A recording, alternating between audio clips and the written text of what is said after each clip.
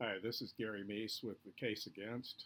I'm back again after a layoff of a month or so, trying to get my throat into shape for doing podcast. We'll see how it goes. Nothing serious here, but it is problematic that I start coughing. Anyway, uh, it's May 5th, 2019, 26 years since uh, Jason Baldwin, Damien Eccles, and Jesse Miskelly killed Michael Moore, Stevie Branch, Christopher Byers, and Robin Hood Hills in West Memphis, Arkansas. Uh, I think it's safe to say that for the families in particular, it may not get easier with time. Um, I'm going to read today, do something a little different today, and read from read my review of Box Full of Nightmares, Terry Hobbs' personal memoirs on the West Memphis 3 murders. Let me say briefly that I have no monetary or really any other consideration going with it with this review except goodwill toward Mr. Hobbs getting his story out and goodwill toward his writer Vicki Edwards, who is his cousin, for doing such a good job of writing the story. But I'll read the review and that should suffice for this episode. It may be a little shorter than some other episodes. Some of you may like that. I don't know. But anyway, I'm going to go ahead and read my review. In the preface to Blood on Black, which is my book, one of my books on the West Memphis 3, I wrote that one of the untold stories about the West Memphis 3 case worthy of a book treatment was how the victims' families were devastated, first by the loss of the boys, and then by a series of betrayals and accusations that still dog them over 20 years later. There had already been a book about Mark Byers, father of Christopher Byers, by Greg Day, Untying the Knot, John Mark Byers and the West Memphis 3. The book was a sympathetic, balanced look at a troubled man, obviously deeply grieving the loss of his son, but it was not a book written from the heart. At long last, after many years of talk about his prospective book, the story of Terry Hobbs has finally been told. Let me say briefly that Terry Hobbs was the stepfather of Stevie Branch, who was one of the 8-year-old boys that were killed. Box Full of Nightmares, which is Hobbs' story is told to his cousin Vicki Edwards, is the straightforward, deeply felt testament of a man who, after many harrowing years living in the aftermath of the murder of stepson Stevie Branch, was blindsided by a string of high-profile accusations based on the flimsiest of evidence. Evidence doesn't get much thinner than a single hair that may or may not have been from Hobbs and is perfectly explainable as a secondary transfer of evidence. The hair evidence was found in the laces that bound Michael Moore when he was murdered by drowning in the ditch that also took the life of Stevie, and where the body of their friend, Christopher Byers, was also dumped in the late afternoon of May 5th, 1993 in West Memphis, Arkansas. The bodies of the 3 boys, all 8-year-old second graders, were found the next day after an extensive search. Eventually, 3 local teens, Damien Eccles, Jason Baldwin, and Jesse Miskelly, were arrested after Miskelly confessed to the crimes. The 3 were convicted of the murders in 1994, but eventually released in 2011 after pleading guilty in exchange for release for time served. The impetus for the plea deal came from a groundswell of public opinion after 2 documentaries on HBO misled the public into thinking the case had been mishandled by the police and the courts. Various rock stars and Hollywood celebrities took the Free the West Memphis 3 cause to heart. Until 2007, the public was led to believe that the likeliest suspect was Mark Byers, based not on evidence, but mostly on his wild demeanor, which was largely an act for the benefit of the cameras paid for by filmmakers Joe Berlinger and Bruce Sinofsky. A book, Devil's Knot, by an Arkansas writer, devoted much of its text to Byers' life while minimizing the deeply troubling records of the convicted killers. The name of Terry Hobbs appears just 4 times in the index of that book, while a whole column of indexed references cite Mark Byers. Such was the state of the case in 2002, the date of the copyright. All that changed after defense investigators used deception to gather cigarette butts, probably left by Terry Hobbs, and found that his DA cannot be ruled out as a source for the crime scene hair, with about 1.5% of the public being possible sources. That translates to millions of potential suspects just in the United States alone. Suddenly, the media bought into the idea that Hobbs was a viable suspect despite the obvious flimsiness of the evidence, so-called evidence. Hobbs and David Jacoby were interviewed by the West Memphis Police Department on June 21, 2007, about their recollections of May 5th and 6th, 1993. As an aside, I really do wish the West Memphis Police had talked to and recorded, recorded for posterity interviews with all the parents and people like David Jacoby immediately after the killings. It's unfortunate. It didn't happen.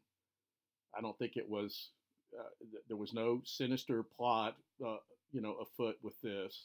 There was no plan with this. It just was some sort of oversight. I would say it was some sort of oversight on their part, and I'm not sure what their thinking was about it at the time. Probably because they didn't really look at the obviously deeply distressed parents. None of them seemed to be obvious suspects. At least then, they seemed to be. They seemed like some people think they're that so obvious now. I don't think they appeared that way then. Anyway, back to this. Both men talk about Jacoby and Hobbs in their interviews in 2007 about the events that happened, 14 years earlier in 1993. Both men admitted to having difficulty recalling the exact sequence of events from a stressful time some 14 years earlier, and their stories were not consistent on details. Still, Hobbs and Jacoby, a friend of Hobbs, described a series of events that, combined with other documented facts, effectively gave Hobbs an alibi if one was needed. In 2009, Jacoby gave another statement describing Hobbs searching extensively for his stepson that evening, often with Jacoby and with a number of contacts with Jacoby during the time the boys were believed to have been murdered. In an online letter to fans in November 2007, Dixie Chicks lead singer Natalie Maines posted about her then recent involvement in the West Memphis 3 cause, based on seeing the documentaries and subsequent close contact with Eccles' wife, Lori Davis. In other words, she really didn't know much about the case.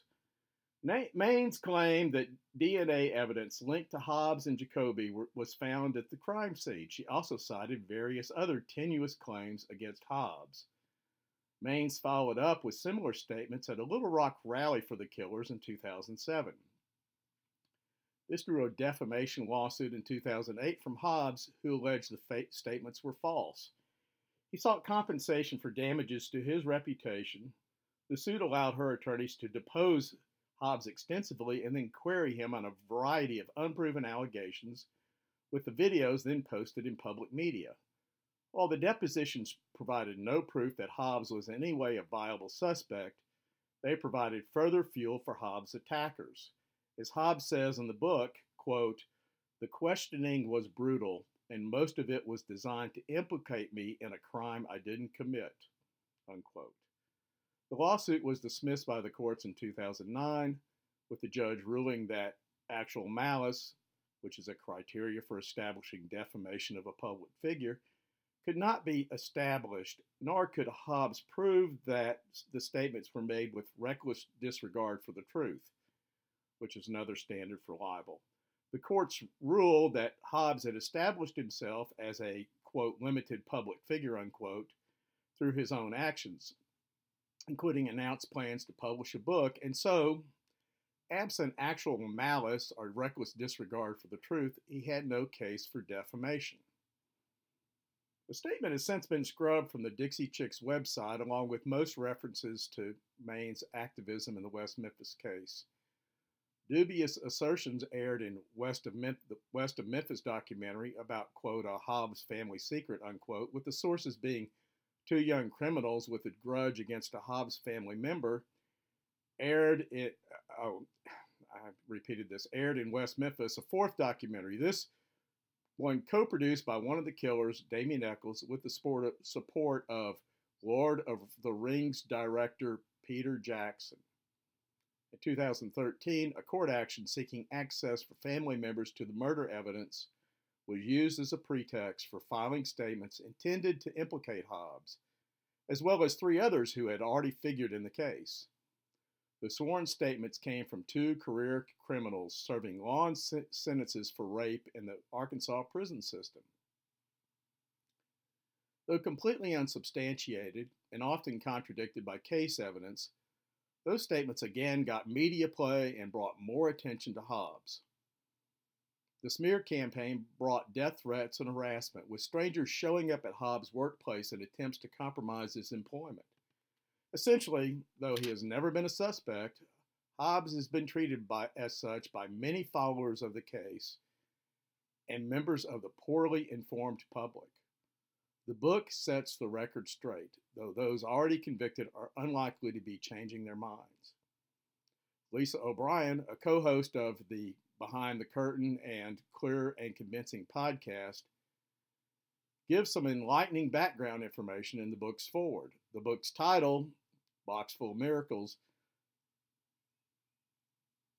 not only doesn't work, it's really kind of creepy. A box inevitably draws thoughts of a coffin. Still, the subtitle actually tells prospective readers what the book actually is, Terry's story. The box in the title refers to a box holding the journals Hobbs has kept since May 1993, a chronicle of personal struggle against the devastation wrought not only by Eccles, Baldwin, and Miskelly, but by irresponsible media figures and former acquaintances and family members who will go to any lengths on the basis of a grudge. Hobbs admits, quote, some of the details are foggy, unquote, in his chronicle of the evening of May 5th, writing from the standpoint of 18 years later, and now it's, 26 years later. No doubt his detractors will point out discrepancies with earlier statements and complain about the lack of specific detail on times, etc. Despite the admitted fogginess, a clear picture emerges. At one point he explains, quote, I didn't call Pam at work because I didn't want to alarm her, and I still thought the three boys were playing and we would find them, scold them for scaring us, and get home for the evening, unquote. Pam Hobbs, the mother of Stevie Branch and now Terry's former wife, has often described her anger and resentment over Terry not informing her about their son's continued disappearance until after her work shift ended at 9. His explanation, while still likely unsatisfactory to her and many others, exemplifies a hopeful and common sense attitude. In a more innocent time, it was not unusual for boys to wander off and lose track of time, worrying parents. The horror of his stepson's murder was well beyond Terry's comprehension that evening. The story is told in Hobbs' own words, to the point and heartfelt, with occasional interjections from Vicki Edwards, a sympathetic voice in her own right. It's a relatively short, easy read, told in the down-home vernacular of a regular guy from the Mid-South. If anything, it's often too honest about the many trials and tribulations Hobbs has faced. Some he acknowledges he brought upon himself, some he was able to overcome, much of which he has simply endured. His on-again, off-again relationship with Pam obviously weighs heavily on him as he sees what might have been and what it became. As for his daughter Amanda, who was just 4 when her brother was killed, he continues to be her protector, her loving father, while grieving over the traumas and family dramas that have drastically affected her life, including trips to rehab and drug court. While Hobbs obviously has deep dislikes for certain folks, Attempting to even the score with his most personal attackers, it seems, unlike some others, he has been able to move on from the events of May 1993 while never losing sight of what was lost. Some of what was lost was the assumption of innocence that most of us would simply take for granted. While celebrities with deep pockets and an unsympathetic court system are arrayed against him, he seems most troubled by everyday encounters gone wrong. Describing an encounter with a sympathetic member of the public at a local subway shop, he says, "It was an humbling experience to meet someone who didn't hate me," unquote. Still, he expresses gratitude for those who have stood by him. And always there is the son who is just a memory. As he says, there were many things that his mother and I, his father and his sister, never got to see because somebody took him from us. We didn't get to see him play in Little League, have his first girlfriend, teach him to drive, or buy him a car. We missed his first dance, his first day of high school, his first football game, and his graduation. We miss Stevie. Unquote. Box Full of Nightmares is an often eloquent testament of fortitude from a victim who refuses to let injustice, disappointment, and loss define his life. And that's it. Hope to be talking to you again soon. My voice is doing better, so hopefully I'll be able to get back on a regular basis with this. Anyway, thank you for your patience, and have a good day.